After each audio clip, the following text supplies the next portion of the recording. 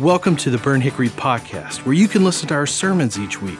Our mission is to reach everyone around us with the hope of Christ.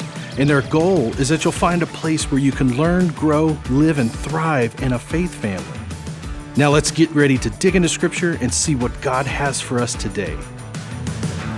Well, good morning, church. I cannot tell you how excited I am about being back this morning, about being able to preach this morning. It's kind of like being on the pitching staff for a baseball team and having to sit in the bullpen. You don't want to be there, I promise you. And that's kind of what I've felt like over the last couple of weeks, watching guys just bring the message. But I do need to just say a couple things. Number one, the Petty family enjoyed our pioneering voyage back to Atlanta, breaking down in the middle of nowhere, Alabama, but that's all right. We made it. But number two, I just need to give a shout out.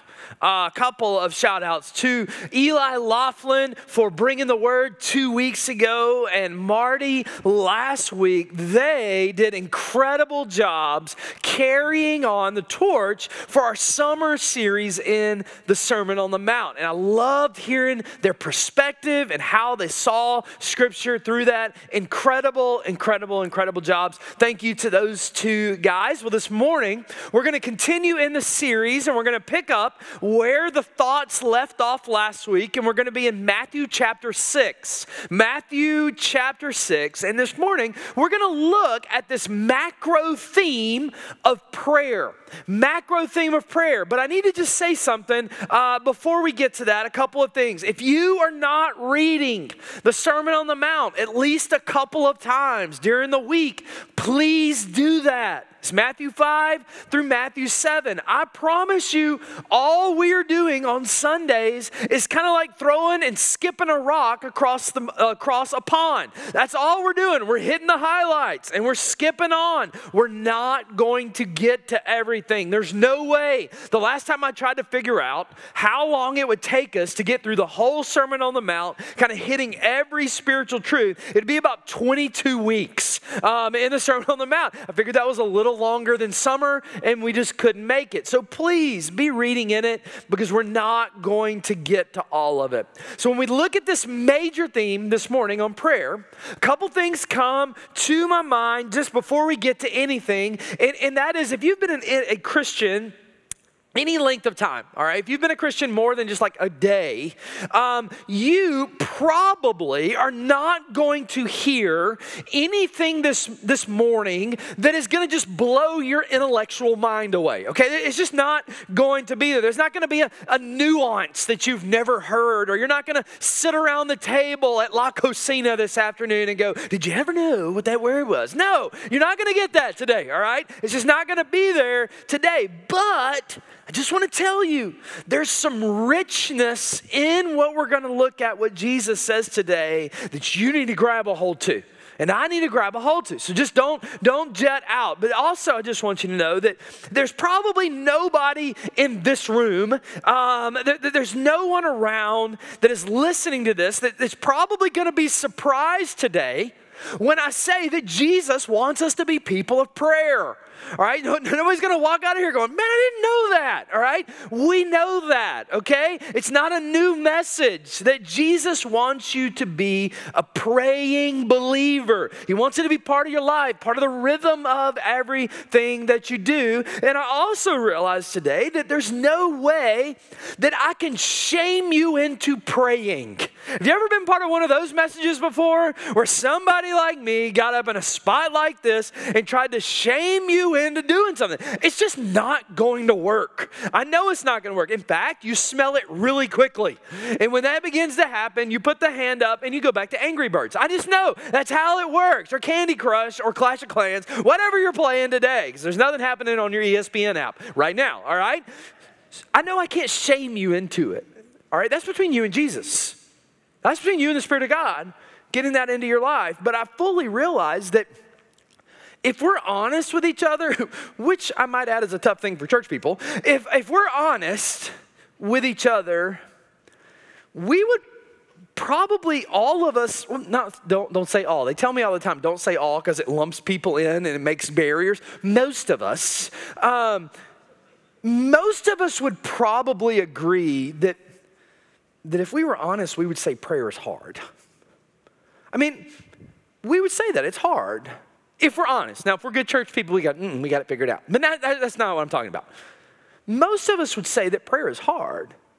And most of us would say, if we were pressed, that honestly, I wish I had a better prayer life. I wish that my prayer life was more vibrant. Most of us would probably say that. In fact, let's test it. Let's just test it. This is a safe space. Can we just designate this as a safe space, you millennials? Okay, all right, here it is. Sorry, I don't know why that came out. If you were to say today, Matt, if I was honest with myself, I wish my prayer life was more vibrant. Would you just raise your hand? Would you just, who is that? Who would say today, Matt, I'm being honest, don't be a good church person. Raise that hand, raise it. I want you to raise it. If that's your heart, my hand is up. I'll put both mine, because I need both of them up. Raise your hand, look around the room, look around. There's a couple of you Pharisees here, but the rest of us, we now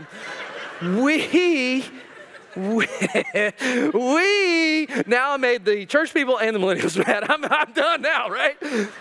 Most of us, probably 100% of us, just to be honest, if we were honest, we would say that I wish my prayer life was more vibrant. I really do wish that. You can't get 100% in a church on anything, not even the carpet color, right? But prayer is a big deal. Prayer is a big deal, and it's a deal that a lot of us like to put up a front that we got it figured out. But when we're really honest, we don't have it figured out, and we wish we were better at it. So speaking into that, let me give you a couple just generalities on prayer, kind of a general thoughts on prayer. Number one, I just want you to know that prayer is hard. Prayer is hard because it's spiritual warfare. Prayer is hard. Number one, prayer is hard because it's spiritual warfare. Have you ever thought about this? Satan does not want you to pray. He doesn't want you to pray at all. That's why every time you start to pray, you get distracted. That's why every time you start to pray, your kid pulls the hutch over on themselves. That's why every time you start to pray, you young mamas out there, your kid starts to cry. Or the smoke alarm starts to chirp. Or something in the yard starts to happen that you need to see. That's why every time you pray, your phone starts to buzz. Or something, those of you that are threes on the Enneagram, there's a list in your mind that you haven't made all of the check marks on, and you can't pray anymore. That's why. Because it's spiritual warfare. Satan does not want you to pray. Because Satan knows that prayer is the foundation of the fight that we are called by God to have. It's the foundation of what we're called to do. And listen to me, prayer is an offensive weapon. It is not a defensive weapon. That's how we treat it most of the time, though. When everything else doesn't work, when we tried all that we can try, we'll finally get around to going, God, I need you to help me in this. God, I need to do this. I need you to help. I need you to step in. Satan knows that it's foundational. Satan knows that it's offensive. And Satan knows that prayer is the key to you and me flourishing in the kingdom of God. As a citizen of God, as a child of God, Satan knows that. And so what does he do? He distracts us. He makes us feel like it's not doing anything. He puts other things in our lives. And it is spiritual warfare when it happens. Which leads me to say, number two, that prayer unleashes power from God. It unleashes eternal power. Eternal. And here's the difference between eternal power and my power. My power fails me all the time. But the power that prayer unleashes is eternal. It is from the Lord. It is given as a gift to us, and it is given from above that we're going to see in just a minute as a gift to me from the maker of the universe. So it's warfare, but it unleashes this power that is not in my good old American self to be able to produce. It's from God. And number three, which leads me to say this, God just wants us to pray what we got. Now, I know, it's not proper grammar. I couldn't get it anywhere else. But here's what it means. God wants you just to pray what you got. And here's how I describe that. He just wants you to pray and to get rid of the thought that you have to have some fancy prayer language to make it happen. He wants you to. Why? He just wants you to talk to the Father. He just wants you to talk, and you don't have to have a specific pattern. You don't have to have a specific language. And all that thinking does, when you think that you have to have a specific prayer language that only you can kind of get, is to kind of make you think that you shouldn't be the one praying. Here's how I describe it. I describe it like this. You know there's been points in your life where you have heard other people pray, and you have said this, I just wish I could pray like them.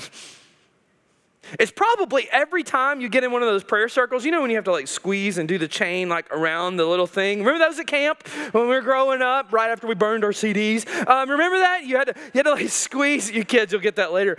You had to like squeeze the hand. You weren't praying during that moment. You were just thinking, oh man, they just prayed what I was going to pray, and now what am I going to pray? I don't have a prayer anymore, and I don't sound near as good as they're praying. They know really how to pray, and I'm going to sound like an idiot. And so what do? You give it the double squeeze to kind of just pass you because you don't know what to pray.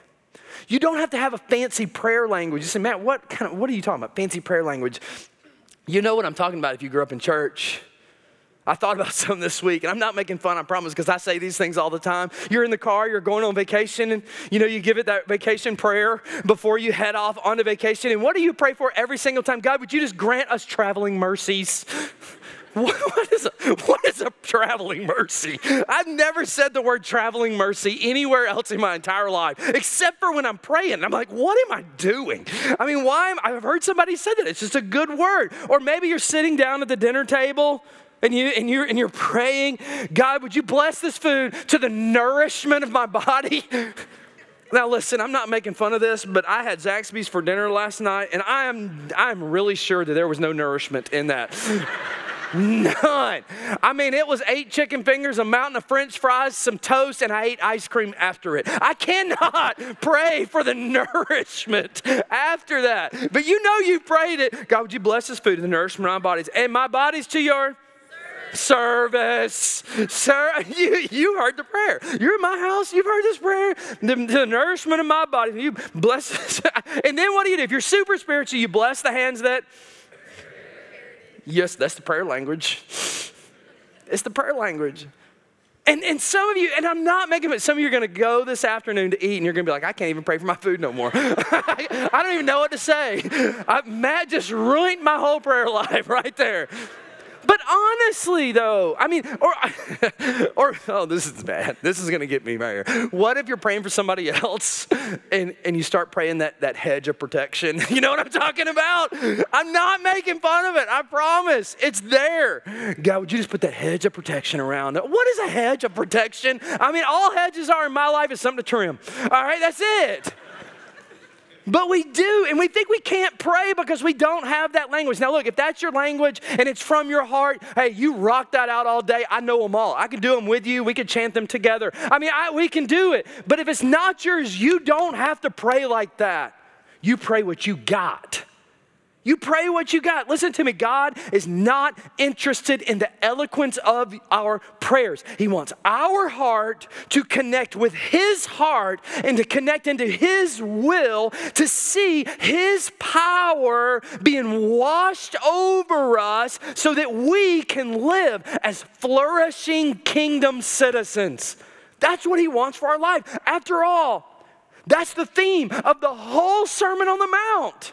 Is that we would flourish under the name of God. Remember the week 1 was the Beatitudes. The blessed are thou in the Lord. Blessed are you in the Lord. That's what the whole first week was. Eli on the second week on the salt and light. When we are being the salt and the flavor for people's life and the light that shines on God from the hill, we no longer worry about ourselves and we live a blessed life that takes that off of us. Last week, Marty brought the idea to us that we live blessed when we realize what Christ has done for us. We live out of that and not to get to that. It's the blessed life of the kingdom follower. And what Jesus does today in Matthew chapter 6 is He says, look, if you want to live a blessed kingdom citizen life, you will be a person of prayer.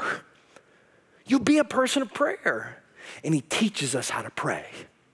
He teaches us right here in the Sermon on the Mount how to pray. But before he teaches us how to pray, he teaches us how not to pray. Why? Because he was a master communicator, and he knows that we're always going to default to how not to. It's just who we are. It's how it happens. So Jesus teaches us how not to pray, and he continues this compare and contrast through the whole Sermon on the Mount. Salt and light, Beatitudes, you're going to see it all the way through. And I want you to see what Jesus says about how not to pray. Matthew chapter 6, verse 5, look at what it says. This is Jesus talking. I know that because it's red. Here it is. And when you pray, Jesus says, now pause there. Notice something. He didn't say if you pray. He didn't say if you get around to praying. He didn't say, hey, if you have time or if there's nothing else going on. The assumption here is that as a believer in Jesus Christ, as a follower of Jesus Christ, that prayer is part of your life. And when you pray, do not be like the hypocrites. The hypocrites. Now, when we think of hypocrites, we think of those people who sit in services like this, but then they go live how they want to the rest of the week, right? Well, this is not what Jesus is referring to. Jesus is referring to a specific group of people, and it is the Pharisees. It's the Pharisees. And I might add that Jesus has a bit of boldness about him because the Pharisees, most theologians believe, would have heard these words come out of his mouth. So he had a little boldness to him, like looking at him. I just kind of, in my sanctified mind, I can just see Jesus winking at him when he's saying it, but he probably didn't do that, all right? The hypocrite was Jesus's kind of pet name for the Pharisees all through the New Testament. It's one of the things that got him killed. All right, look at what he says. And when you pray, do not be like the hypocrites, super religious, but they have no passion to know God. For they love, look at what it says, to pray standing in the synagogues and on the street corners to be seen by others. Now, this is not an attack on public prayer. I just need to say this, okay? I feel like this is just what we need to say right here. Public prayer has its place. Absolutely. It shows the name of God. It proclaims the name of God. It brings the power of God. But when the public prayer is not about God and it's about us, then we got a problem. We have a serious problem. And that's what it was for these people. It wasn't about God. It was about them and their progression. You're going to see it right here. How do we know that? Look at what Jesus says. For they love to pray standing in the synagogues and on the street corners to be seen by others. I tell you, they have received their reward in full. What is their reward? It's recognition, status. But when you pray, here it is again, but when you pray, go into your room, close the door, and pray to your Father who is unseen. Then your Father who sees what is done in secret will reward you. Will reward you. What is Jesus doing here? Jesus is telling you and me that we should not pray how the religious people pray. Wait a minute, Matt. God loves religion. No, Jesus didn't. It got him killed. He loves relationship. He loves the fact that he has brought us into a relationship. Jesus is saying here, number one, he's like, hey, don't pray like the religious people because the religious people just pray to use God. To use God. Now, this is important because what Jesus is doing here is he is showing you and me that the primary theme of our prayer is not to use God as a genie in the bottle that we are just using to give us some kind of progression or some kind of blessings in our lives. It's not it. And he's describing these Pharisees that is what they used God as. Why? They stood on the corners, they stood on the streets, they dressed themselves in certain ways just to be seen as leaders and authority, just to be seen in status. And Jesus is looking at him going, hey, that's not how you do this. And Jesus is not a fan of this. Why? Because the only motivation or the primary motivation for our prayers should be not to get something from God. It should be to know God and be with God. You see, there's a difference there. And let me describe it like this. You see, there is a difference between a transactional, now stay with me, this is these big words. There's a difference between transactional relationship with God and a love relationship with God. A transactional relationship with God is me coming to God like a business partner.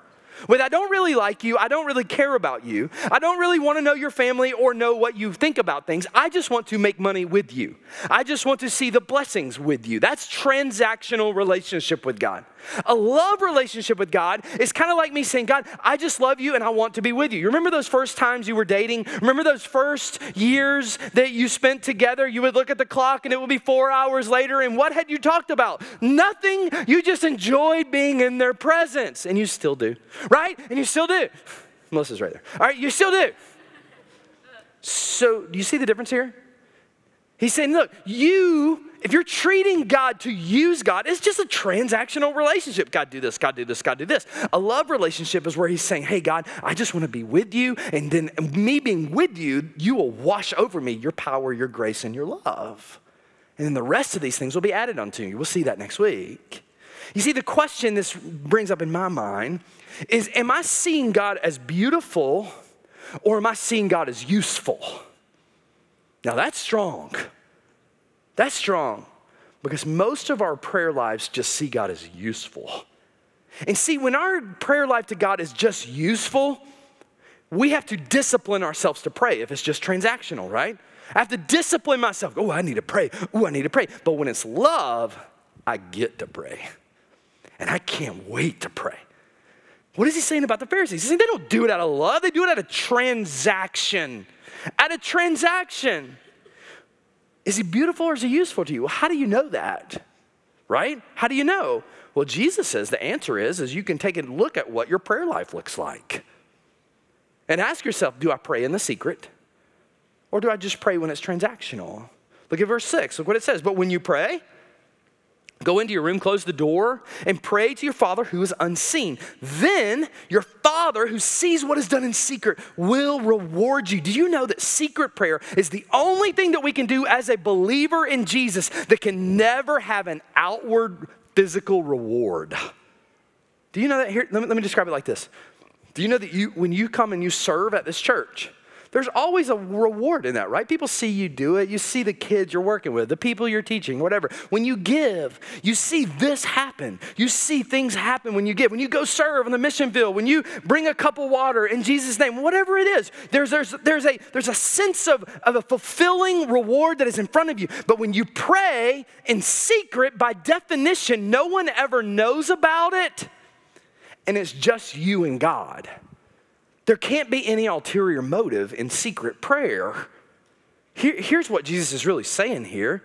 He's saying, listen, if you want to know if your relationship with God is flourishing, ask yourself if you're praying in the secret.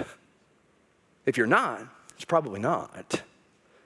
Why? Because the rest of the Pharisees stand up in the public and they only pray to do what? To try to get use out of God. Number 2, he says this, impress God.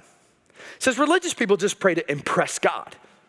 They pray to just try to bring something in front of God. It seems crazy, but keep reading verse 7. I didn't say it. And when you pray, do not keep babbling like the pagans, for they think they will be heard because of their many words. Bring anybody to mind? Do not be like them, for your Father knows what you need before you even ask him. What's Jesus saying? He's saying, look, religious people, they just keep repeating the same thing over and over and over and over and over and over again, hoping and thinking that if I just keep saying this, maybe God will finally just incline my desires and maybe he will finally just hear me. I mean, think about a couple of things, the Buddhist chants that they have to their little G God, right? Not throwing any shame, they just got the wrong God.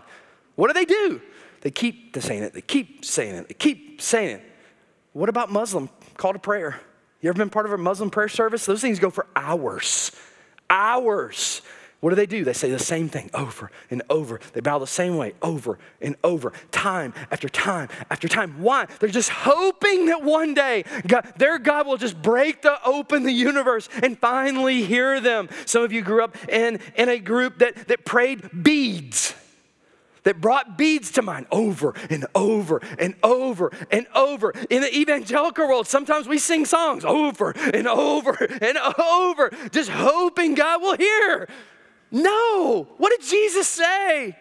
Quit your babbling. Quit. You see, really at its core, this is based off a feeling that God is hostile to us. and that eventually we could just wear him down. Ain't that right, mamas? You ever been there? Give me some ice cream. No. Give me some ice cream. No. Give me some ice cream. No. Give me some ice cream. Go ask your mom. That's how it works in my house, right?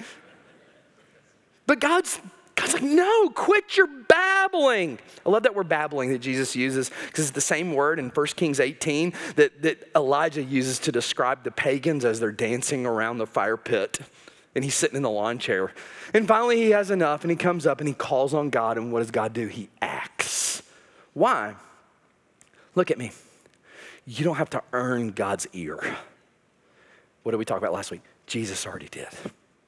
He already did. And now we have, believer, hear this, you have full access to King Jesus and you're not going to impress him.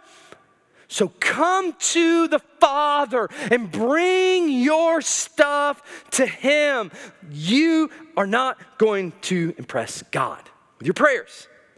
What does he say? He says, don't try to pray to use God and don't try to pray just to impress God. But thank goodness Jesus didn't stop there because Jesus says, no. You pray to know God, to experience God. And listen, this separates every other religion from Christianity, that we don't have to impress our God. We just get to be with our God. The good news is Jesus doesn't stop in the negative. He moves from the negative into how we should pray. How do we pray as a church? And if you've been in church in any length of time, or if you've ever been in a sporting event in any length of time, you've probably heard these next verses spoken. Matthew chapter 6, he starts to tell us how to pray. Matthew 6, verse 9, it says this. This then is how you should pray. Our Father, who art in heaven, hallowed be your name. Your kingdom come and your will be done on earth as it is in heaven. And give us this day our daily bread and forgive us of our debts as we forgive our debtors. And lead us not into temptation, but deliver us from the evil one. What is that? That's the Lord's Prayer. It's the model prayer. I love what Martin Luther says about this. He said, this is a prayer that you can pray 1,000 times and get something new every time. But unfortunately, it's a prayer that many people do pray 1,000 times, yet get nothing from it. Nothing from it. Tim Keller says it like this. It's so familiar, we can no longer hear it, yet everything we need is written within it. And here's what that means. That means this morning, I want you to see this prayer in two lights. I want you to see it as a prayer, but I also want you to see it as a model for living the kingdom life, because both of them are found inside this prayer. And this morning, we're going to walk through what Jesus says we should do every single time that we pray. Now, disclaimer, we're going to go fast because every single one of these little elements could be a sermon in themselves or even a series in themselves. And I'm going to do them all in the next 12 minutes and 27, not going to happen, seconds, all right? Here it is. We're going to walk through the 4 elements. You better have a snack. And 4 elements of what Jesus tells us in this prayer and how he challenges us. Number 1, Jesus says this: our prayer should always start with a passionate adoration. With a passionate adoration. Now that's a really big fancy term that just means that I should always start my prayer by lifting up the name of God. By lifting up the name of who God is, lifting up what God has done, putting God in the place that he deserves. I want you to see this whole prayer does not start with my desires. Otherwise, it will be transactional, right? It doesn't start with what I need. It starts with who God is. Who he is. Look at it, verse 9. This is then how you should pray. Our Father in heaven, hallowed be your name. Now look at these words. They're specific. Our. What does this mean? That means that we have a sense of community inside the name of God. In the kingdom of God, this is a communal kingdom. That means that when you go to God in prayer, you are doing the same thing, the same way that thousands of years of saints have done it from the beginning of time. You are approaching God in the aspect that you are part of the community of God. This does 2 things in my mind. Number 1, it refocuses my attention away from just this world revolving around me And number two, it just shows me that I'm here to operate in the context of a community of God. It shows me I'm not the center of the universe, as well as shows me that Christianity is not a solo or a solo family sport. Now, let me speak to you guys online for a minute. You guys, hold on. You need to get back to church.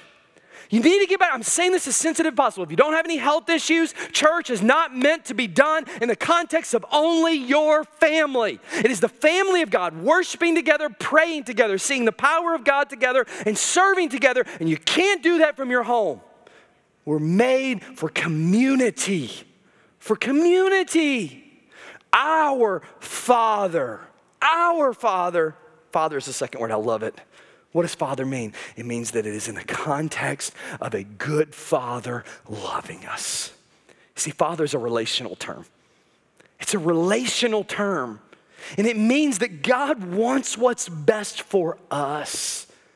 He wants what's best for us. It means we're adopted and we're redeemed into God's family. And we have a father that wants what's best for his kids. Listen, it's amazing to me to see this. Do you know why? Because I have a father that wanted this earthly for me too.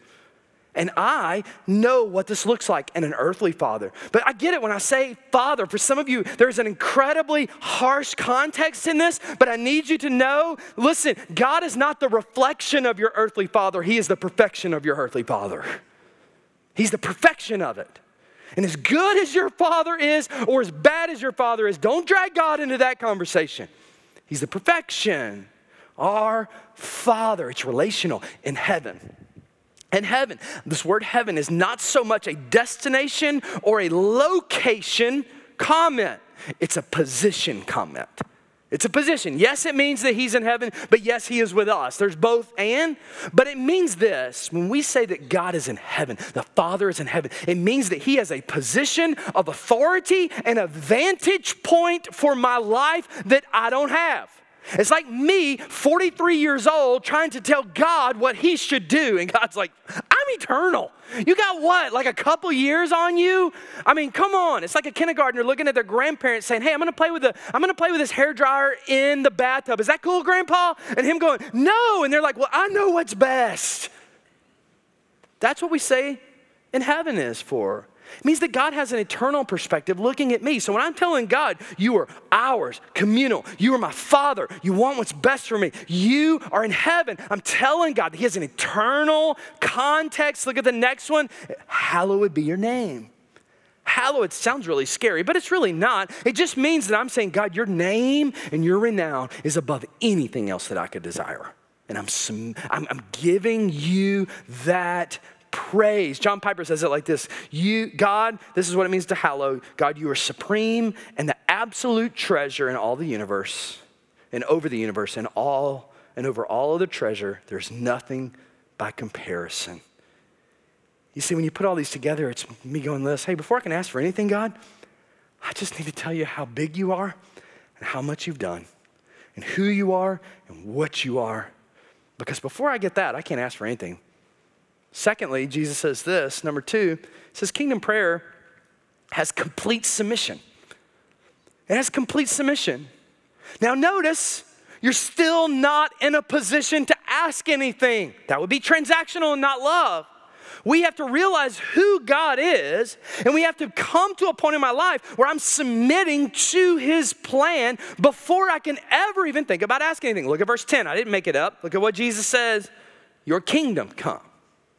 Now, that's not my kingdom. That's not your kingdom. That's God's kingdom. Your will be done on earth as it is in heaven. Now, notice these language, your kingdom come. Why are we praying your kingdom come? What am I praying to God? God, I'm submitting to the perfectness of your kingdom, eternal, and the perfectness of your kingdom that you really wish was happening on this earth, but we invited sin. You see, it's an already not yet comment. Your kingdom come. I'm looking at God going, God, I know that I'm broke and I know that Jesus and I need him and I'm submitting to him now. I'm submitting to him forever. What does he say? Your will be done on earth as it is in heaven. It's not my will, not my desires, not my assumptions. God, it's your will that I desire. You see, the first two areas of this prayer, I want you to notice something. They are really showing us two truths. It's showing us that as we believe that we pray, and it's showing me that my secret prayer life reveals who God is to me. It's showing me who he is. And when you combine those two things together, why in the world would I ever go anywhere else for anything else, knowing that God is above all and he is with me? Why would I go anywhere else to have anything else met? The first two are incredible because it's putting me in a position to fully depend on who God is. But then number three, we finally, after we submit, get to number three. Jesus says that kingdom prayer always has wholehearted petitioning.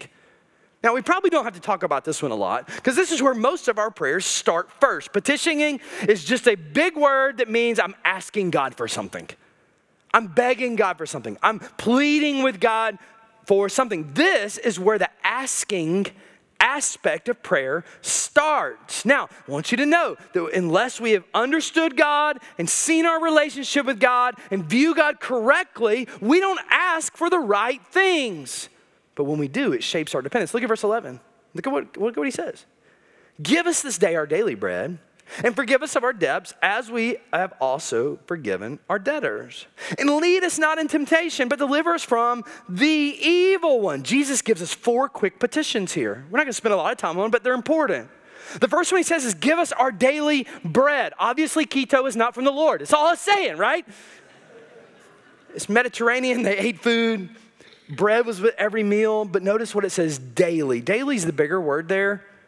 But the bread that he's mentioning here brings reference to the Jews because it's the manna, right? The manna that sustained the Jews. It was every day. You couldn't store it up. You had to go every day to the Lord and ask him to give you what you needed for today. That's what it means, that God is a God that desires to bless you and to provide for you daily, physically. That's what daily bread is, that God, I'm coming to you and I'm saying, God, I have a constant reliance on my everyday needs. These people understood this because they didn't know where their lunch was coming from sometimes. We have it in the pantry or we already made reservations, right? What did he say next? And forgive us of our debts. Debts is a word that just means sin. All right, it's not that they borrowed $5 from someone. It just means sin. God, forgive me for my sins. Isn't this the greatest need that we can ever have met? Is for God to forgive us and bless us his forgiveness. Now, we usually see this two sides. We either say we are so much of a sinner that God couldn't forgive us, or on this side, we say that we don't sin and don't need God to forgive us. So he's debunking both of those right here and saying, look, we all need massive forgiveness, and we should pray, God, forgive me, meet my physical needs, but I need my spiritual needs, which is my sin, met. But then he keeps going, it says, and lead us not into temptation. God, I don't know where today's going, but I just need you to put that hedge of protection around me, right? I just need you to put it up. Just need you to protect me today because there's some things that could trip me up today, God. Put the barrier there. And he says, deliver us from evil. Deliver us. What does this mean? It's us recognizing that we've got our toe in evil right now and I just need you to get me out of it, God. Get me out of it, God. There's an honesty in these petitioning that I really wish that I had in my life sometimes. What is he saying? My physical needs, my spiritual needs, my sin needs that I don't even know that's coming, the sin needs that I know that I'm in right now. But I want you to notice something about this prayer. All right, just going to take it up from the 101 to the 201 level for just a second. This prayer has an incredibly Trinitarian nature about it, which means that it represents God the Father, God the Son, and God the Holy Spirit. Notice we're lifting and submitting to the Father's name. We're recognizing what Jesus has done for us on the cross by giving us forgiveness. And the third thing is we're asking the Spirit, there it is, to lead us. Asking him to lead us. Why? Because the ultimate petition is that God the Father, God the Son, God the Holy Spirit begin to wash over us and to walk with us. And then here's what happens, number 4. It's the last one. This one's quick, I promise. Is it always leads to obedient response. To an obedient response. Kingdom prayer always ends up with me responding somehow. With me living out a new nature that God has put in me. With him putting a conviction in my heart, with him putting an action in my heart. Look at what Jesus says in verse 12. I'm not making it up. And forgive us our debts as we have also forgiven our debtors. What is that? That's me receiving God's forgiveness, but me walking a new nature. Me acting out on what he has done. Why? When we experience God's forgiveness, what is God saying? What is Jesus saying? We point our lives in a posture of forgiving and living a new nature of who God has created me to be. What is the litmus test that he gives of a true believer? It's verse 14, but if you forgive other people when they sin against you, your heavenly Father will also forgive you. But if you do not forgive others of their sin, but God, they don't deserve it, neither did I, your Father will not forgive you. And I love this. Why? Because what Jesus does masterfully here in what, 8 verses? Is he shows us how to walk in the power, in the presence of Jesus.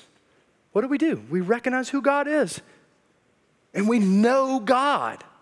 What do? We give our hearts and lives to God. That's like the life of the follower of God. What do? We ask God to continually step in and bless and show and teach and model and disciple who I am. And what do? We respond by living out that new nature. This is the life of the follower of Jesus. What are we to do? Jesus just gave it to us right here. What are we to pray? Jesus just gave it to us right here. How are we to do it? Jesus just says it right here. We adore, we submit, we ask, and we respond. That's all. That's all. Let me just say this. We're going to walk into a time of prayer. If this church would do this, man, God's presence, his power would be incredibly evident. Incredibly evident. And we would see things happen here that none of us could take credit for. That's the prayer, right? That his presence would rule. So here's how I want to end the service this morning. A little bit different than normal, all right? A couple ways. Number one, I just need to tell you that if you have never trusted Christ, if you've never submitted and given your heart to him, allowing him just to wash and forgive you of your sins and come into your life, that's your first step to kingdom praying. Because otherwise, there's a gap between you and God that has not been filled. The wages of your sin are still evident to God, but he wants to give you forgiveness through Jesus this morning. Would you trust Christ today? So, man, how do I do that? Hey, Lord Jesus, I know I'm a sinner. I know I need you to forgive me. And today I'm giving my life to you. Listen, if that's your heart and prayer today, and if that is where you're coming to today, welcome to the kingdom of God. So, man, whoa, what are you talking about? That's what it means to give your life to Jesus right there. Well, man, I didn't pray the magic prayer. That is the magic prayer. It's you saying, God, forgive me and come into my life. Give me hope and give me life. Listen, if you pray in that prayer right now, something in you is going, maybe I need to do that. And after the service, I'm going to stand right here. I want to talk to you. So I want to talk to you. I'll have some other guys around me. So if there's a bunch of you, we're cool. We're ready. Or you can respond online to the next step text and just say, hey, I want to trust Christ today. Well, you already did. I mean, it's right there by saying that. But, potatoes. We'll talk to you. Maybe today, for the first time ever, you realize that you can pray. All I can say is hallelujah. You can pray. That's it. That's all. Matt, I'm just not sure I can do that. Yeah, you can. Matt, I don't know the words. Doesn't matter. Matt, I don't know the secret words. There are none. No matter what your grandpa said. Doesn't matter. Pray what you got. But Matt, it's hard. Yeah, it is. That's how Satan wants it. But listen, God's available. He's available. And we're going to be a praying church. And I'm inviting you to use this as a model. It's not my model. It's Jesus's. It's way better. But here's how I want to end the service this morning. I just want us to pray. I want us to pray. Here's what I'm going to do. I'm going to lead you. And I'm going to pray.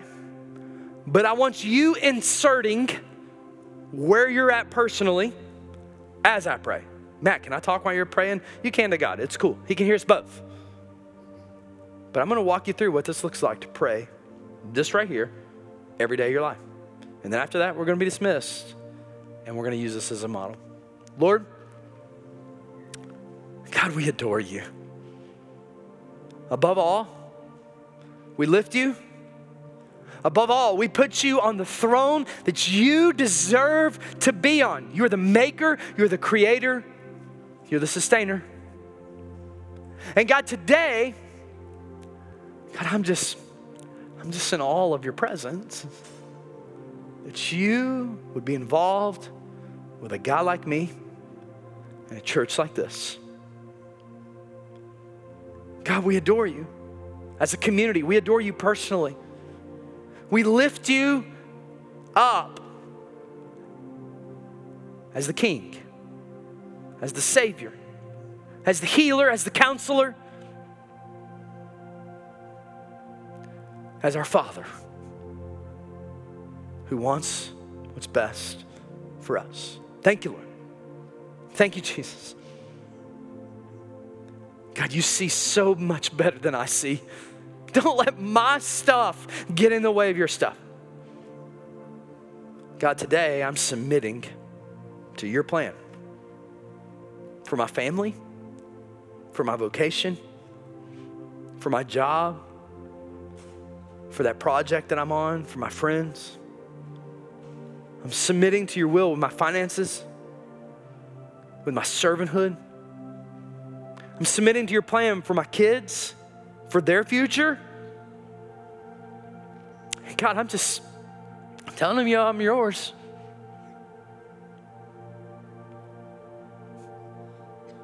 I'm asking your kingdom to come.